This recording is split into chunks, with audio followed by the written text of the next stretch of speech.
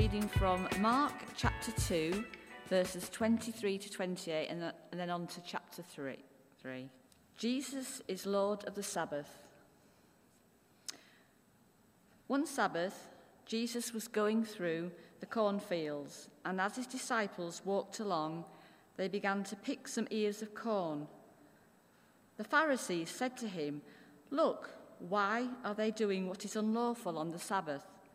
He answered, "Have you never read what David did when he and his companions were hungry and in need? In the days of Abiathar, the high priest, he entered the house of God and ate the consecrated bread, which is lawful only for priests to eat, and he also gave some to his companions. Then he said to them, 'The Sabbath was made for man, not man for the Sabbath. So the Son of Man is Lord, even of the Sabbath.'" Jesus heals on the Sabbath. Another time, Jesus went into the synagogue, and a man with a shriveled hand was there. Some of them were looking for a reason to accuse Jesus, so they watched him closely to see if he would heal him on the Sabbath. Jesus said to the man with the shriveled hand, "Stand up in front of everyone." Then Jesus asked him, "Which is lawful on the Sabbath, to do good or to do evil, to save life or to kill?" But they remained silent. He looked around at them in anger and, deeply distressed at their stubborn hearts, said to the man, "Stretch out your hand." He stretched it out, and his hand was completely restored. Then the Pharisees went out and began to plot with the Herodians how they might kill Jesus. Thanks be to God. Good morning.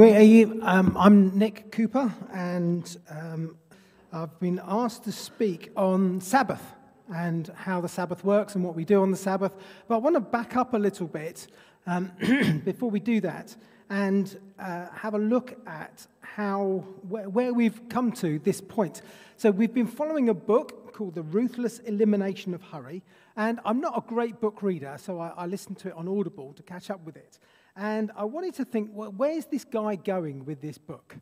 And, he wants to get rid of hurry. And then I read the title again before I read the book and tried to understand him. And it's called The Elimination of Hurry. It's not just getting rid of it, it's the elimination of hurry. Then I read the title again, and it's not just it's the ruthless elimination of hurry. And I thought, I feel tired already before I even read the book. The book wasn't called A Gentle Meander into Tranquility. It was called The Ruthless Elimination of Hurry. So anyway, we're looking at Sabbath. And Sabbath is all about rest. The key verse that the guy keeps coming back to is this verse. And I'll read it again. It's from Matthew chapter 11. It says, "Come to me, all who are weary and carry heavy burdens, and I will give you rest. Take my yoke upon you and let me teach you, because I am humble and gentle at heart, and you will find rest for your souls. For my yoke is easy to bear, and my burden is light." And I thought, okay, that's really encouraging to hear. Now, who's Jesus talking to? A few paragraphs earlier, Jesus says this, "And to you, people of Capernaum, will you be honored in heaven? No, you will go down to the place of the dead. For if the miracles I did for you had been done to wicked Sodom, it would still be here today. I tell you, even Sodom will be better off on Judgment Day than you. But come to me, all of you who are weary and carry heavy burdens, and I will give you rest," says Jesus. "Take my yoke upon you." So what Jesus is trying to say is be set free from the angst of this way of life and follow this way of life. Allow me to give you my salvation so that you take on my burden, which is light, my yoke, which is easy. Not what the world is trying to give you, what the consequences on the last day will be, but take on my yoke.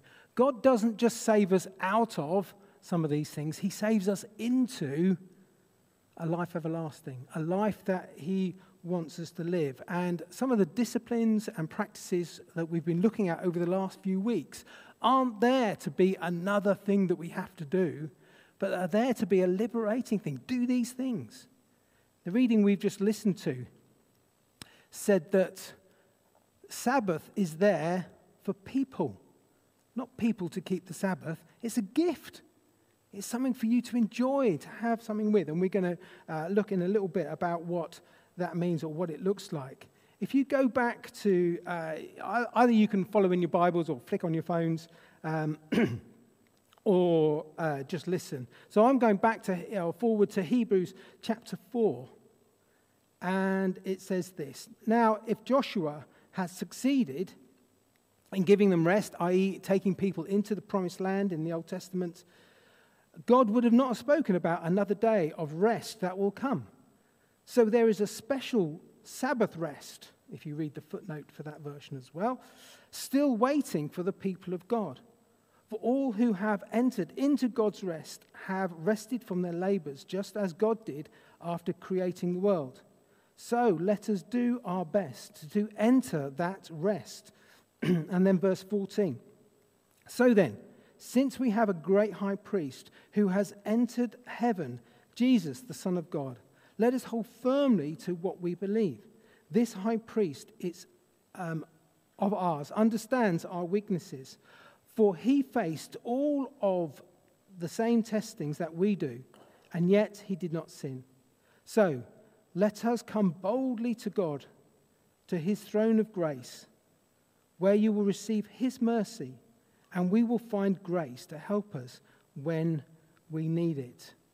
How do we approach God? We approach God boldly, with confidence, because of what he has done for us. He has made a way that we can come to him.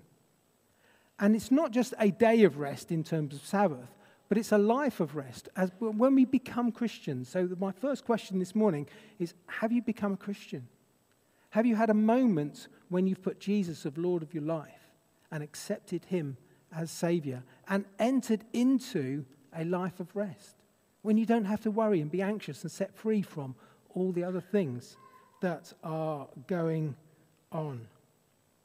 Because God calls us to be his children, calls us to be in relationship with him.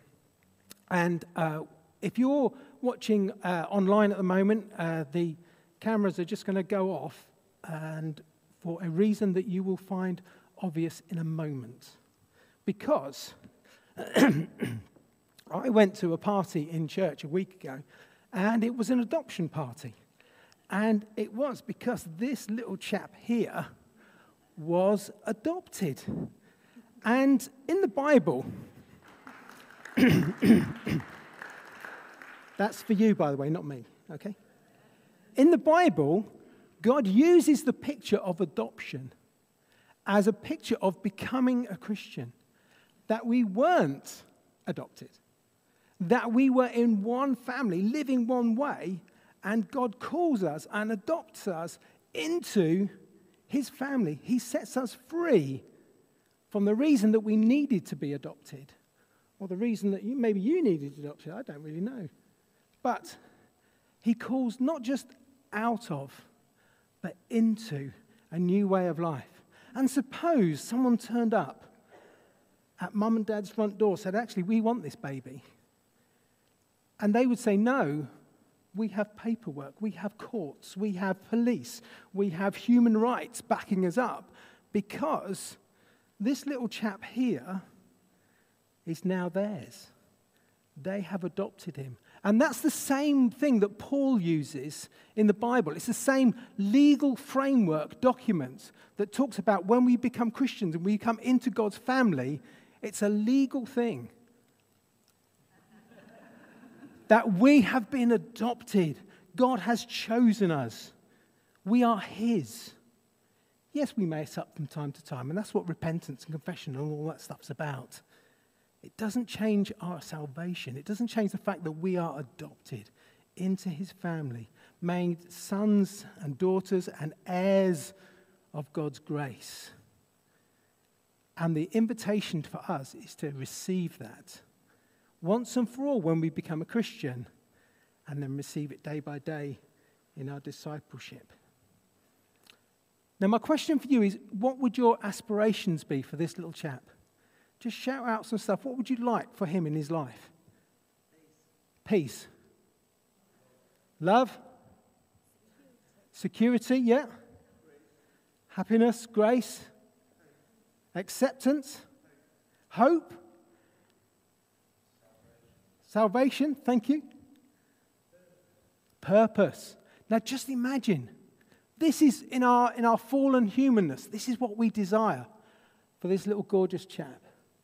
How much more in his perfection does God desire for us? That we are to take on his burden, his yoke, which is light, because he wants to set us free and into a Sabbath way of life. Thank you very much for lending me your child.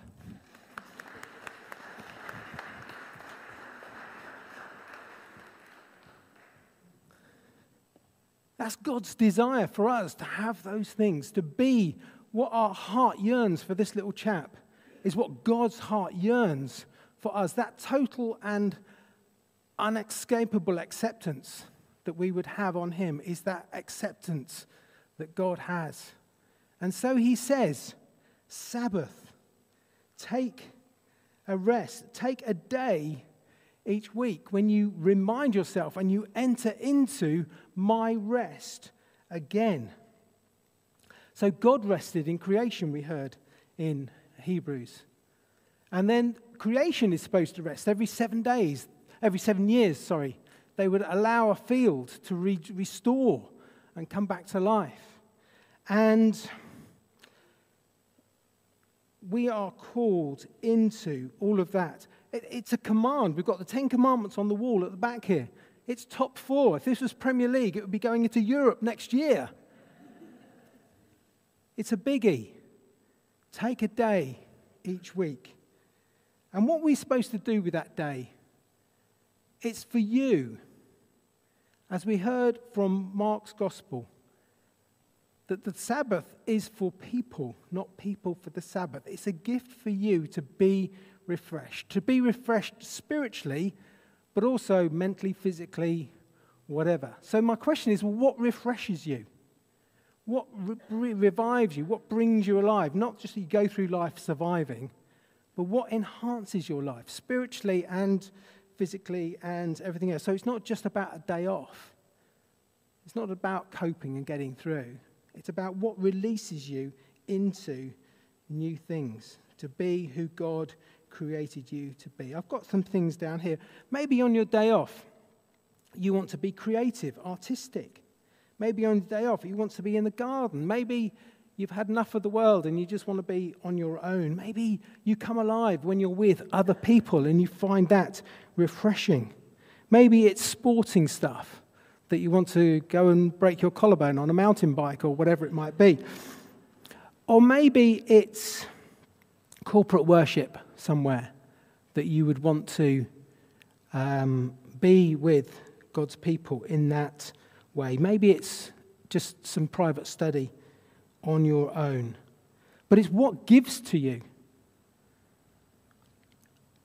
I want to just talk about church leaders, and I don't mean paid church leaders. They should be sorting their own day off out every week.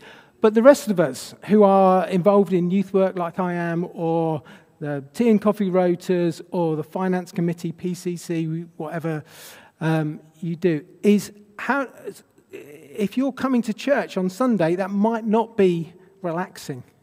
It might not be a day. First of all, I want to say thank you for what you do in church life. I mean, church runs because people do stuff. So thank you very much for doing that. But it might be that you need to continue to come and continue to enjoy church life. But it might be, if you're talking about Sabbath, and that whole Hebrew was a sort of 24-hour thing, from tea time one time to tea time the next day, it might not involve, you might not count coming to church here as relaxing time off. You might think of it as work, and that's fine as well if you want to put that down as service to the church and service to other people. But make sure you get Sabbath somewhere else. Make sure you find something that refreshes your spirit and refreshes your body mentally or physically. That would be great. And so finally, what helps you when we're doing these things? So firstly, I ask this question, have you become a Christian? Have you entered God's rest? Have you been adopted into God's family? Do you know that security that you are yours, you are his and he is yours? And then secondly, is there something this morning that you think, actually, maybe I'm getting a bit stale. Maybe I am needing something to look at in terms of Sabbath and how we do that. So I'm just going to take a moment for you to think and to just ask God, is there a way, it might be that everything's great, you don't need to tweak anything, but is there a tweak? Is there something I could do that God wants me to enhance my life spiritually, enhance my life physically? Let's just take a moment. So Holy Spirit, we pray that you would come and just inspire us. Bring to our minds the thoughts that you have and the ways that we can know you more.